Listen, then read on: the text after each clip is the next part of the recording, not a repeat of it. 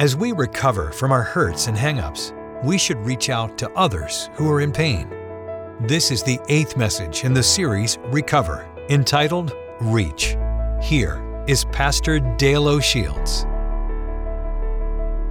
We're going to wrap up today with one word, and the word I want to share with you today is the simple word reach. Recovery involves learning how to do some reaching. Now, you might say, what does that have to do with recovery? I'll explain it to you more in a moment. Let me talk about that word reach just briefly. The word reach is an action word. You can't sit still and reach at the same time. You have to do something. Reach is different. It's something that you do. You extend or stretch yourself toward something. You move in a direction. You embrace something. That's what reaching is all about. No one reaches passively. So today I'm going to talk to you about some action things that you need to do, because reaching is an action. I'm going to talk to you about what reaching has to do with recovery. How do those two words go together? What does it link us to in terms of relationship with God and relationship with the people of God? I'm going to use the screen today because it's going to help me to lay out some things for you. And let me start by giving you the first of my 4 points today. And if you're taking notes, and I would really encourage you to do so, here's our first point together. It's simply this: pain produces inward thinking and isolated living. Let me explain, first of all, this word pain and what it has to do with recovery. Recovery is generally all about dealing with some kind of pain in your life. You don't need to recover from things that are going well, right? If everything's going good, if your health's good, you don't need to recover. If your finances are good, you don't need to recover. And so anytime we talk about recovery, recovery is connected to pain. And so you recover from some kind of pain in your life. It might be spiritual pain that you're going through. It might be emotional pain or psychological pain or relational pain, but you know you need recovery when you're experiencing some level of pain in your life.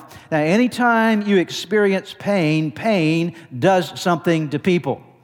When you go through any kind of pain in your life, pain causes certain things. Pain causes a reaction. If you hit your finger with a hammer, I assure you, you're going to have some kind of reaction. Hopefully it's a praise the Lord or something that's nice and Christian when you have that moment. But most of us are going to at least have an action that comes back, will draw back in pain. In fact, sometimes we talk about that phrase, the person drew back in pain. And so pain causes you to withdraw. It produces something in your life. I'll come back to this word in just a moment. Now, every time you experience pain, you're going to turn. We all have a tendency to turn toward ourselves. We start thinking about ourselves. We start thinking about our pain. And we also tend to isolate. We tend to pull away from people. Think about the times you've been hurt emotionally. What you generally will do in your life is you pull back in some way, and something generally happens with your relationships. For some of us, as soon as we get hurt, we got to go to our room, we close the door, we shut our phone off, and we just want to be in our room by ourselves for some period of time because we want some space in our life to deal with the pain that's going on. And so pain, emotional, spiritual, relational pain, always produces in us a thought about, you start thinking and focusing on yourself. I assure you, going back to the illustration a moment ago, if you hit your finger with a hammer, that finger is going to be the only thing you're thinking about. Your finger, you're going to be focused on that one thing, the pain that is isolated right here, and you're going to withdraw or pull back or isolate in some way to deal with that pain. And so it leads to this process in life. Now I want to share with you a story of a man who had this kind of experience in his life, and his name is Elijah. I want you to see how pain in Elijah's life produced inward thinking and isolated living. We're going to go to 1 Kings chapter 19, but before I go there, let me give you a little bit of the background of the story. Elijah was one of the prophets of Israel, the northern kingdom of Israel, the northern kingdom, the 10 tribes of the north. And Elijah was a prophet to the kings during a period of time in Israel's history.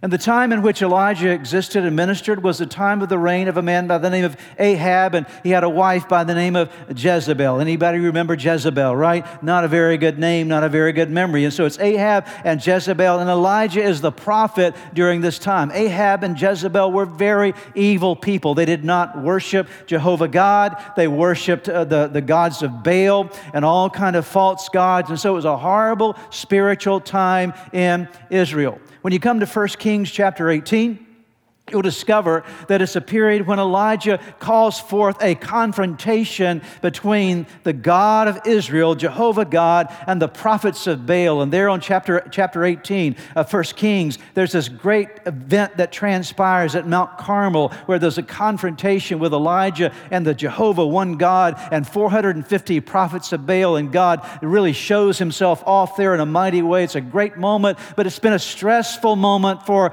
Elijah. Let me ask you, how many of you would like to stand up to an army of 450 people by yourself? So it's been a stressful time, a difficult moment. He's had to use all the faith that he could muster up during that time. He's been in a confrontational situation. And then as soon as it's over, he receives news that Jezebel has made a decision to kill him. And Jezebel is sending a message to Elijah, you're as good as dead, man. Now that you've done this, I'm after you. We're going to chase you down. We're going to find you. We're going to destroy you. You can read all of this in 1 Kings 18, going into chapter 19. And let's pick up in chapter 19 with verse number 3. And let's see how Elijah responded. Would you agree with me that Elijah is in a painful situation? Shake your head if you agree, right? He's in a painful situation right now, and let's see what he does, and let's see if our theory that I laid out for you a moment ago, that pain causes you to move into inward thinking and isolated living, let's see if it works out in Elijah's life. So here's what it says in chapter 19, verses 3 and 4. Elijah was afraid and what?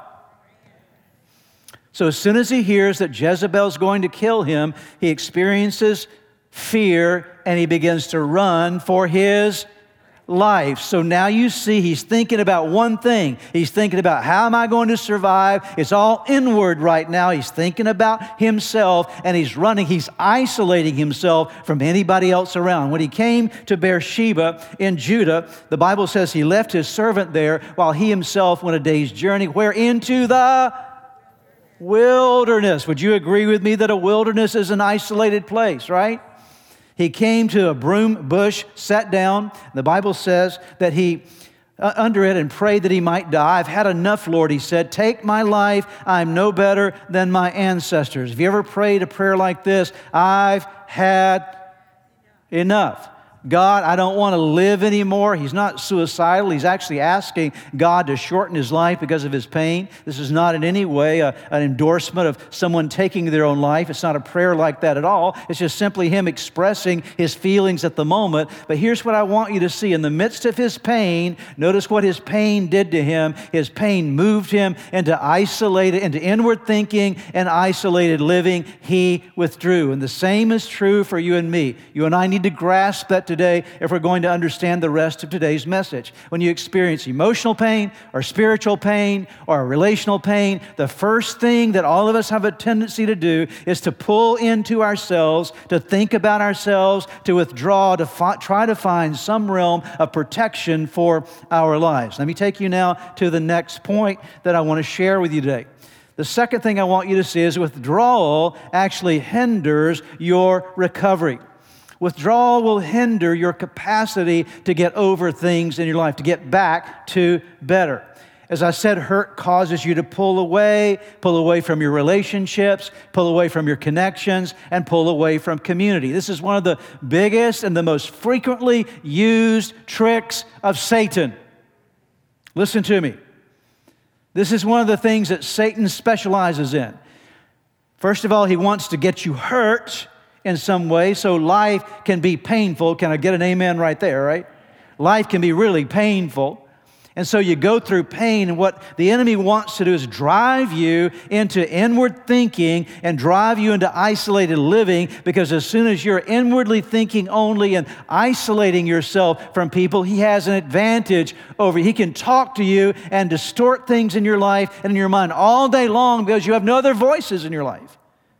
And suddenly, all you're listening to are the lies of Satan because he's pulled you into a world by yourself and he's lying to you. He's telling you all these kinds of things about your life, just like he did for Elijah. It's all over with for you. You can't take anymore. You might as well give up. You might as well die. These are all lies of the adversary. And we see it in the animal world. In the animal world, you see that predators have one thing that they try to do to their foe. They try to isolate them from the herd. And if a wolf can isolate a sheep from a flock of sheep, then suddenly that sheep has very little chance of making it. And so we see in the stories exactly what happened in Elijah's life. Now, what was the turning point to get Elijah back on track again? We're going to see here in just a moment. I'm going to read for you, going back to 1 Kings chapter 19. We're going to see this turning point that happens in Elijah's life, but the turning point is all about God getting him back away from isolation and withdrawal back into community. Let's pick up now in 1 Kings chapter 19, beginning in verse number 13. This is going to be, these verses will be on the big screen for you, so just listen as I read them. When Elijah heard it, he pulled his cloak over his face, and I'll explain heard what in just a moment. What was that about? When Elijah heard it, he pulled his cloak over his face and went out and stood at the mouth of the cave. So he's now gone into a cave. Do you see how isolated he is? He's in a cave, all right? Then a voice said to him, "What are you doing here, Elijah?" He replied, "I've been very zealous for the Lord God Almighty. The Israelites have rejected your covenant, torn down your altars, and put your prophets to death with a sword. I am the only one left, and now they're trying to kill me too." Now notice this. Where's Elijah? He's in the mouth of a cave. He's in an isolated place. When God confronts him here in this moment, that's what the phrase means. When Elijah heard it, God's voice came to him in a still small voice or a gentle whisper. And so God comes to Elijah in the cave and says, "Elijah, what are you doing here? Why are you in this inward place? Why have you isolated yourself from everyone? What are you doing here?" Elijah says, "God, don't you understand? I'm the only guy that's left around here, and now they're trying to kill me too." Now notice what God says to him next. Verse 15, the Lord said to him, "Go back." Everybody say, "Go back." Why is there a go back there? Go back to what? Go back to some place where you're not alone. Go back to some place where there's community. Go back to some place where there can be some other positive voices in your life. Go back the way you came and go to the desert of Damascus. When you get there, anoint. Notice this, he gives him an assignment. Anoint Hazael, king of Aram. Also anoint Jehu, son of Nimshi, king over Israel. And anoint Elisha, son of Shaphat from Abel Meholah, to succeed you as a prophet.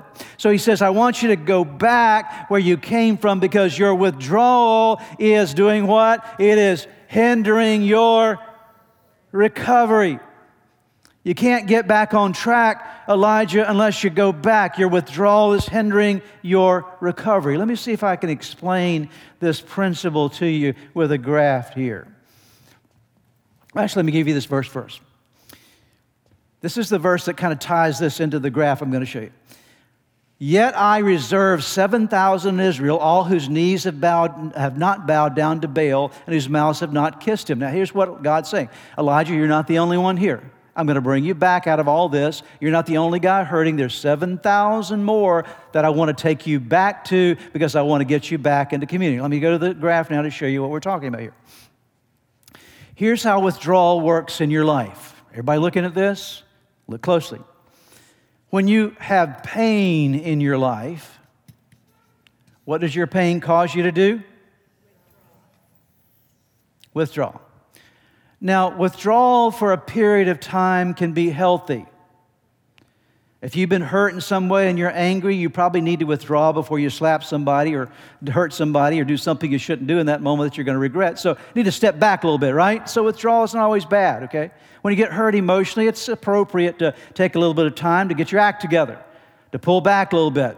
If couples are fighting, one of the best things to do in a marriage is give yourself a little space for a few minutes, okay? Take some time off, to get a little separation there so you can work. And so withdrawal is not always bad. There's a period of time when you're experiencing pain and withdrawal from pain that it can be healthy to get your act together. I'm going to bring a spot right there and let me explain what I mean by this movement toward this bell-shaped curve. If you've ever done research, you understand something about a bell-shaped curve.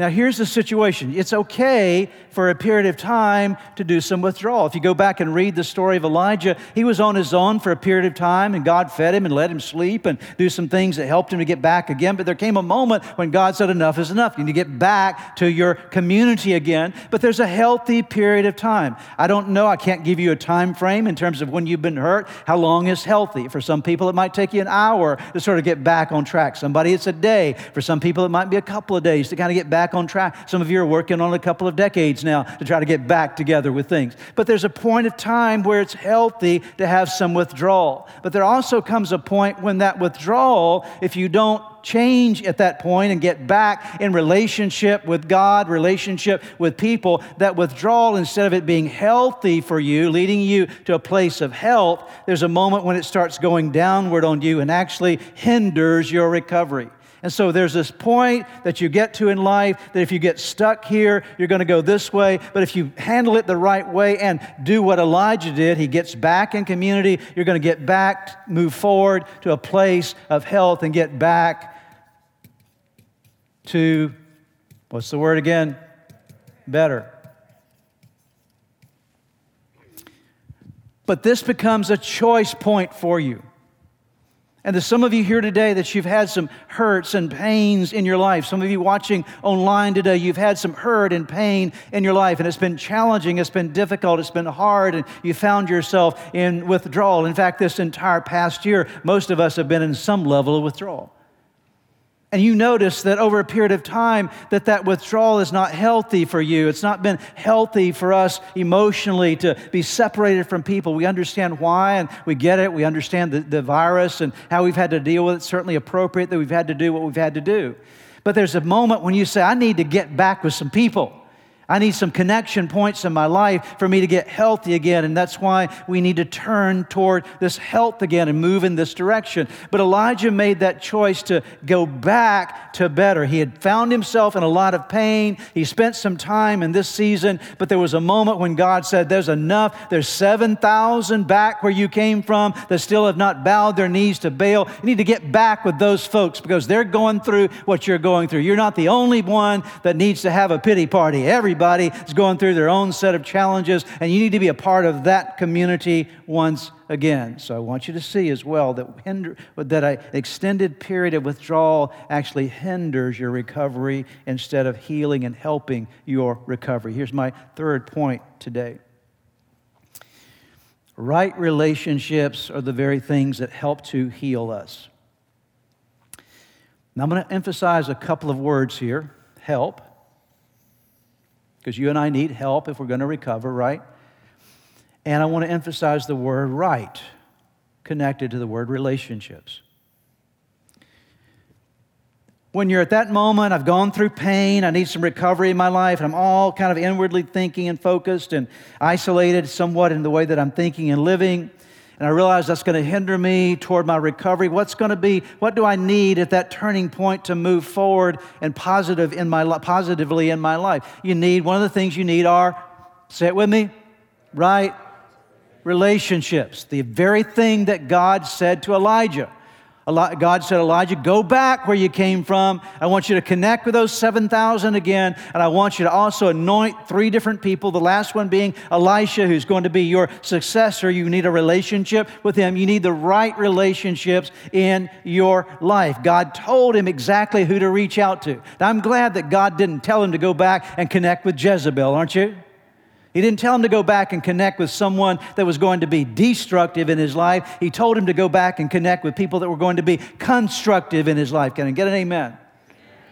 Because the wrong people in your life, the wrong relationships will actually deter and hinder your healing, but the right relationships can facilitate your healing. You need the right people in your life. There's a story in the New Testament I want to draw your attention to. It's found in the Gospel of Matthew, chapter 18. Actually, it's not there. It's going to be on the screen. Luke chapter 8. I'll take this one back, and we'll get to that one in just a moment. It's going to be on Luke chapter 8, verse 43, and it'll be on the screen as I read it for you. Listen as I read. A woman in the crowd, this is Jesus ministering to a group of people. A woman in the crowd has suffered for 12 years with constant bleeding, and she could find no cure. Coming up behind Jesus, she touched the fringe of his robe. Immediately the bleeding stopped. Who touched me? Now notice that. You can't touch somebody unless you reach. There's a reach moment, okay? And she's reaching out in relationship. Are you with me? So she's now reaching out. She's taking a risk. She's now come through the crowd and she reaches out. She extends herself. She's connecting with someone. In this case, it's Jesus. She's reaching out to touch him. She's reaching out to connect. And so she reaches out and touches, the Bible says, the fringe of his robe. Now, most theologians and most Bible scholars would emphasize the fact that more than likely she had actually crawled through the crowd, and in crawling through the crowd, therefore, she had access to the fringe, the tassels on the end of Jesus' robe. So she's in a low place. This is a hurting lady. This is someone that is in desperate need of recovery. She's also a lady who's been in isolation for 12 years. I'll get to that in just a moment. So she comes through the crowd, she's crawling, and she reaches out, she touches the fringe of Jesus' robe in that moment. And then notice what happens, verse 45. Who touched me, Jesus asked. Everyone denied it. And Peter said, Master, the whole crowd is pressing up against you. But Jesus said, someone deliberately touched me, for I felt healing power go out from me. So there was a touch of faith that happened. When the woman realized that she could not stay hidden, she began to tremble and fell to her knees in front of him. The whole crowd heard her explain why she had touched him and that she had been immediately healed. And notice what happens next. Daughter, he said to her, your faith has made you well. Go in peace. Here's what I want you to see. Here's a lady, as I mentioned a moment ago, who is in a terrible set of circumstances. For 12 years, she's been bleeding. And because of her hemorrhaging for 12 years by the community, she had been ostracized. She was considered unclean. She had had no friends and no community for 12 years. I mean, you think 2020 was hard. Add 11 more years to that. So for 12 years, she had been all by herself. She'd been living in her inward pain, and she'd been living in isolation. She'd gone to every doctor she knew, trying to find some kind of help. One of the other Gospels says that she'd spent all she had trying to find a cure. And so it had been a desperate 12 years that she'd experienced. That day, she works her way through the crowd and touches the fringe of Jesus' garment, his robe, and there in that moment, she was healed. Now, why didn't Jesus just say, hey, God bless you, go ahead? No, Jesus stopped everything in that moment and said, who touched me?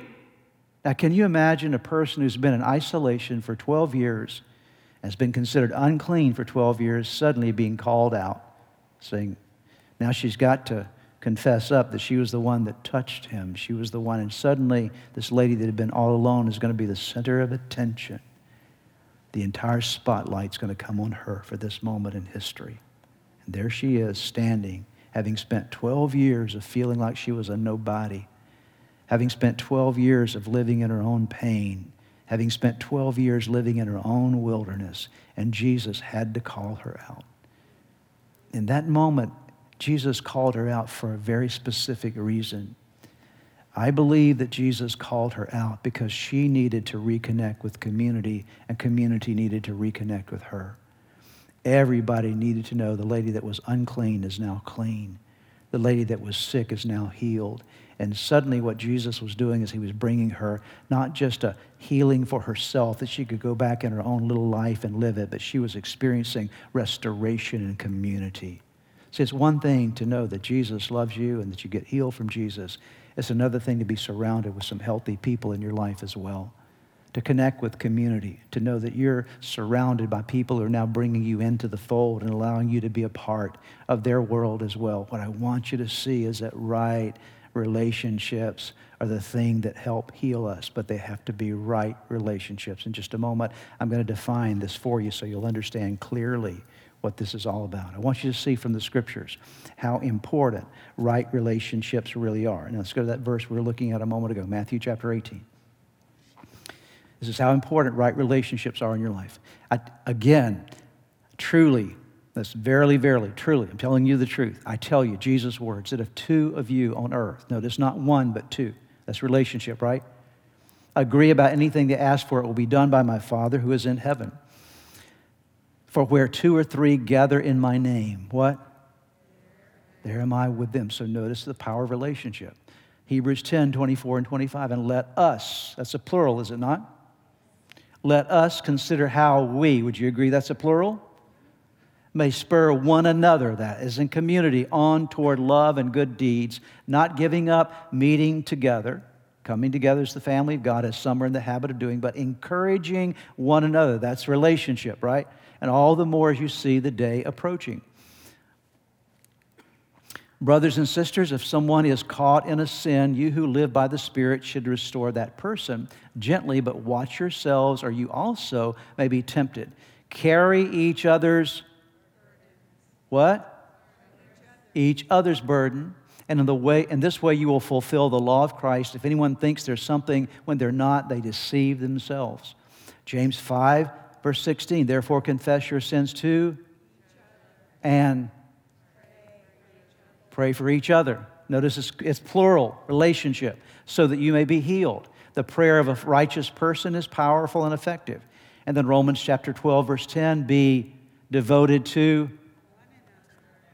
one another in love. Is that relationship? Honor one another above yourselves. The fourth point I'm going to draw us into, because it ties to those verses I just described. Those are the kind of people that we want to be, the kind of relationships we want to have. So here's what the end result is. Recovered people, what do? Recover people. I mentioned a moment ago the phrase right relationships.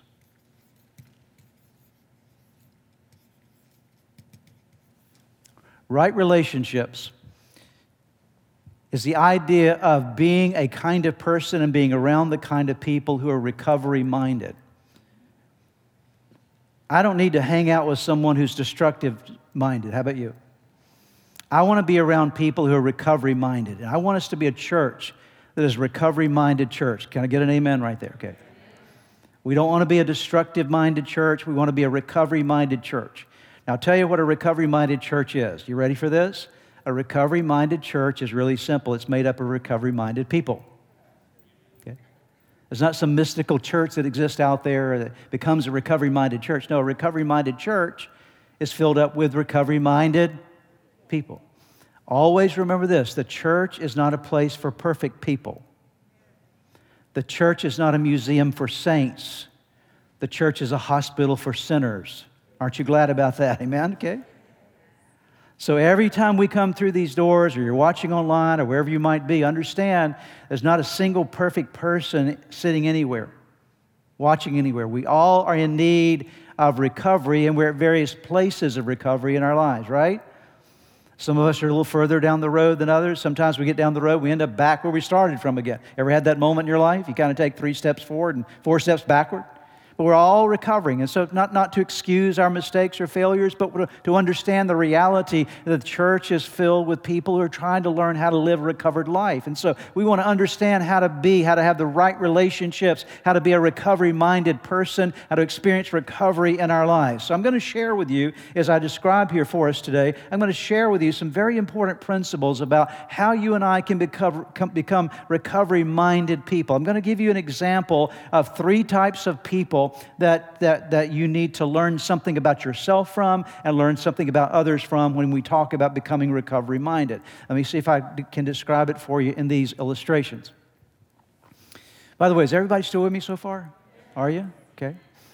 Good. It feels good just to preach to some people, actually, so it's pretty good. So, here's a person who's going through pain.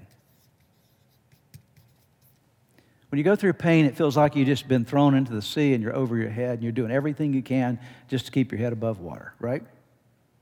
How am I going to get out of this? I'm just struggling. I can't seem to make it.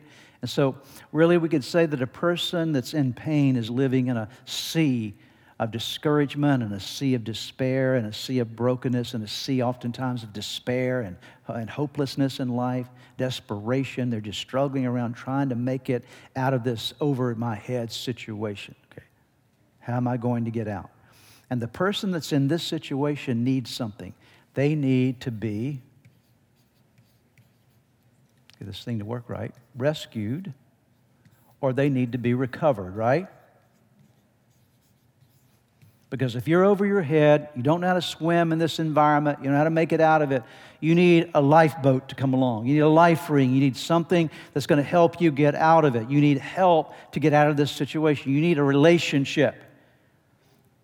If you've ever been in a situation before where you're drowning, I remember when I was a little kid, I fell off the dock of a boat ramp one time, and I couldn't swim at that moment. I was over my head, and I can still remember and recall. If you ever had an experience like this, you can probably recall it as well. Just how desperate you felt, and like, I don't know what I'm doing. I remember tumbling over in the water, and then a few minutes later, one of my uncles grabbed me up and pulled me up and got me out and rescued me. I'm thankful for my uncle. Amen. Okay. Why? Because I would have been more than likely dead. He happened to see me fall in, and he jumped in and he rescued. I needed that kind of help. And so when you're in this kind of pain, you need the right relationship. I'm glad I had a relationship. I'm glad my uncle liked me. Okay.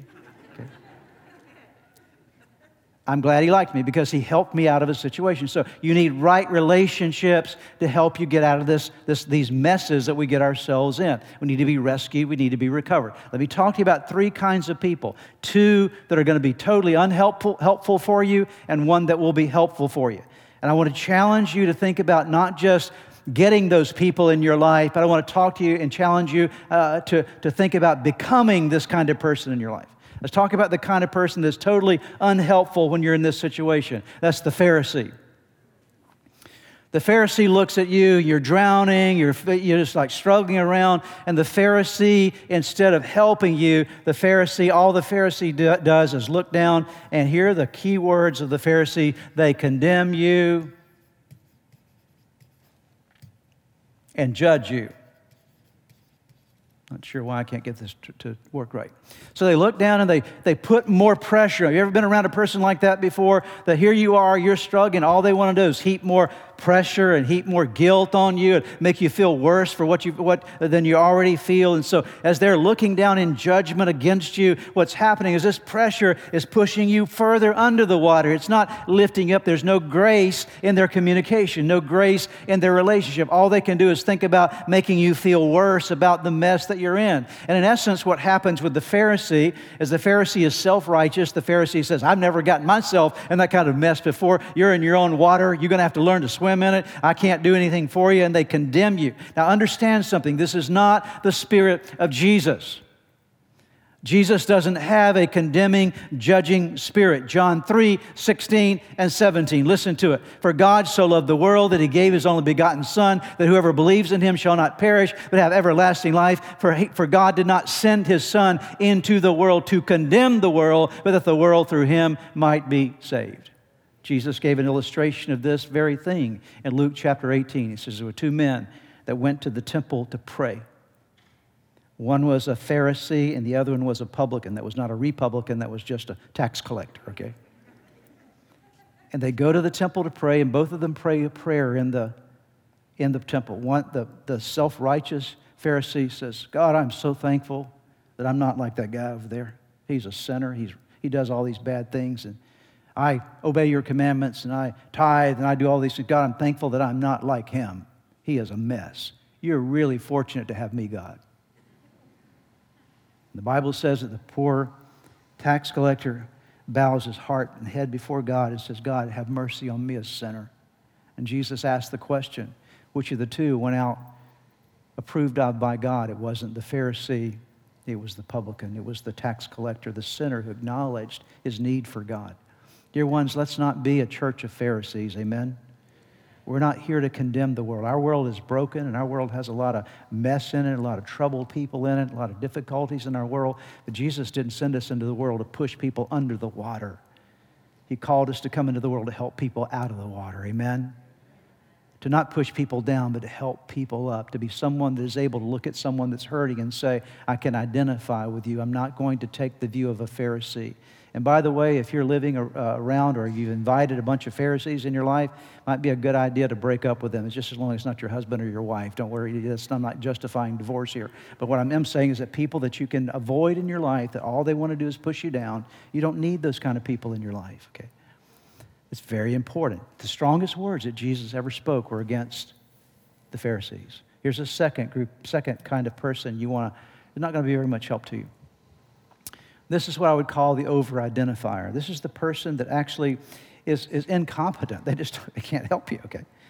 The Pharisee is proud and insensitive to your needs, but here's this second person. He's the over-identifier. What I mean by that's not even able to help. What happens with this person is this. You start sharing your pain with them, and they begin to identify with your pain so much that they actually jump in the pool with you. Oh, you ever talked to someone like that before? You start sharing your problems, and in a matter of like 30 seconds, they're telling you about all theirs, okay? And so before long, you're both drowning in despair down here, okay? You're both sunk in the water. And so this person is not going to help you because they're not at a place to help you. They're still dealing with issues in their own life. And so it's really a lot of frustration happens with people because they're leaning into people to help them who really don't have the capacity to help them. Are you hearing me? If you try to lean into someone to help you, but they don't have the capacity to help you, all that's going to do is frustrate and disappoint you. It's like going to a water fountain that you know doesn't work. It's not worked in a year. It hasn't worked in 10 years, but you keep going to the same water fountain trying to get a drink from it, and there's no water coming out, and so you keep continually disappointing yourself because you're drinking from something that can't satisfy. It's not going to provide for you what you're looking for. And people who are going through the same kind of stuff that you're going through, all they're going to do is jump in the pool with you, and chances are both of you will drown. And so you don't want that kind of person in your life. Now you want to, as you can, you want to help that kind of person. You need to love them, be friends to them. I'm not saying that you reject them from your life, but don't look to them for helping you out of your pain, and don't expect that kind of person to be the solution for your life. But there is a third person that we all need to be, and that third person is the helper. And the helper has one primary characteristic in their life. They have, here's the key word, they have empathy.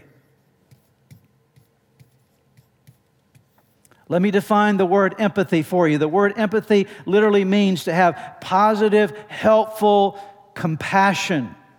It's not just to feel sympathy for someone, but it's actually to have a positive compassion toward them, that you're willing to do something to aid them and help them. And so what you and I need in life, notice the difference between the other two. Both of the other two were standing. What's this person doing? They're on their knees. They're reaching down. In other words, this person is able to say, you know what? I've been where you've been before, and I've received the grace of God in my life, and God helped me to get out of the pool. Now I want to be a lifesaver to other people, so I want to be a recovered person who is helping other people recover as well. I want to be employed in the ministry of Jesus because the greatest, the most awesome and mighty helper is none other than Jesus himself. Jesus is the most empathetic helper you'll ever encounter. Listen to Hebrews 4:14 through 13. We're just about to conclude here. Therefore, since we have a great high priest who's ascended into heaven, Jesus, the Son of God, let us hold firmly to the faith we profess. For we do not have a high priest who is unable to, what's the word there? Empathize with our weaknesses. When we're in a drowning situation, we don't have the strength to get out. He's able to empathize. He's able to actively come and compassionately help us. Empathize with our weakness, but we have one who has been tempted in every way just as we are, yet he did not sin. He understands what we're going through. He understands the pain that we're in. He understands how we are feeling overwhelmed by life or overwhelmed by some kind of problem. Jesus says, I understand. I get it. I've been through stuff. Although I didn't sin, I walked as a human, as fully God and fully man on earth. I get it. I understand the pain you're going through. I want to say to someone today, and I feel like the Holy Spirit's anointing is on this very word that God says to you. He understands what you're going through. He gets it. He knows where you are. He feels, but it's not just, I feel sympathy for you. I have the empathy. I have the compassion to do something on your behalf. And it goes on to say, let us then approach God's throne of grace with confidence so that we may receive mercy and find grace to do what? To help us in our time of need. I'll conclude with 2 Corinthians chapter 1, verses 3 and 4, because this is the call to us to be Jesus' people, to be recovery-minded people. And with this, we'll conclude. Paul writes these words to the Corinthian believers and says, all praise to God, the Father of our Lord Jesus Christ. God is our merciful Father and the source of all comfort. He, God, comforts us you in all your troubles, so that you can comfort others. Why does God comfort us? What? So that we can comfort others. He says, I want to work in your life. I want to recover your life so that you can help other people recover. I comfort you so that you can comfort others. We can comfort them when they're troubled. We will be able to give them the same comfort God has given us.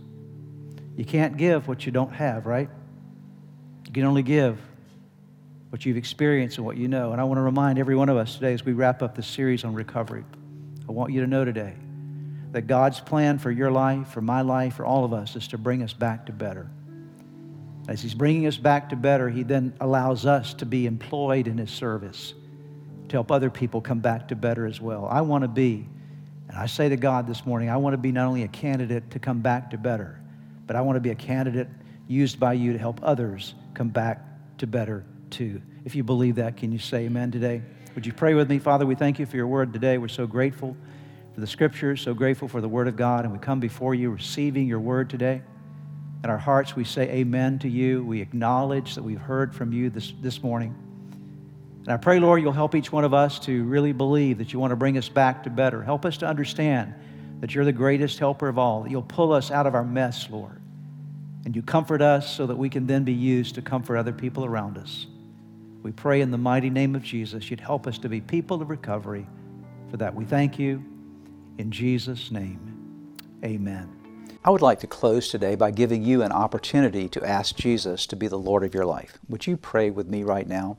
Right where you are, just simply bow your head with me, and I'm going to give you a prayer to pray, and you can simply speak this prayer out, whisper this prayer out, and from the sincerity of your heart, call upon God, and I promise you that He will hear and answer you. So let's pray together. Start by simply whispering the name Jesus. Let there come from your heart just the declaration of His name. Say, Jesus, I know that I am a sinner, that I have fallen short with you. I'm sorry for all of my sins. Jesus, I believe in you. I believe that you are God's Son. I believe that you are the Savior of the world. I believe that you died on the cross for my sins. And I believe that you rose from the grave, that you are alive today. Now pray these words. Say, Lord Jesus, come into my heart. Come into my life. Forgive me of my sins. Give me a new start in you. I commit my life to you. In Jesus' name, amen. Now, if you prayed that prayer with me, I want to encourage you with a promise from God's Word that says that when we call upon God's name, we call upon the Son of God, there is salvation that comes to our lives. He changes us from the inside out, and you become a new creation. Old things pass away, all things become new. And that's exactly what has happened to you today. Your next step really is to make sure that you get into a good Bible-believing church. And you begin to study God's Word, get God's Word in you, and to make sure that you get a copy of the Bible if you don't have one, and begin to read it. Spend some time every day in prayer. And I would encourage you also to check out the resources on our website that will help you to get going in your relationship with Jesus. You can find them at church-redeemer.org. Get those into your hands. Get started in your new life with Jesus Christ. Thanks again for joining us today. May God bless you, and we look forward to seeing you next time.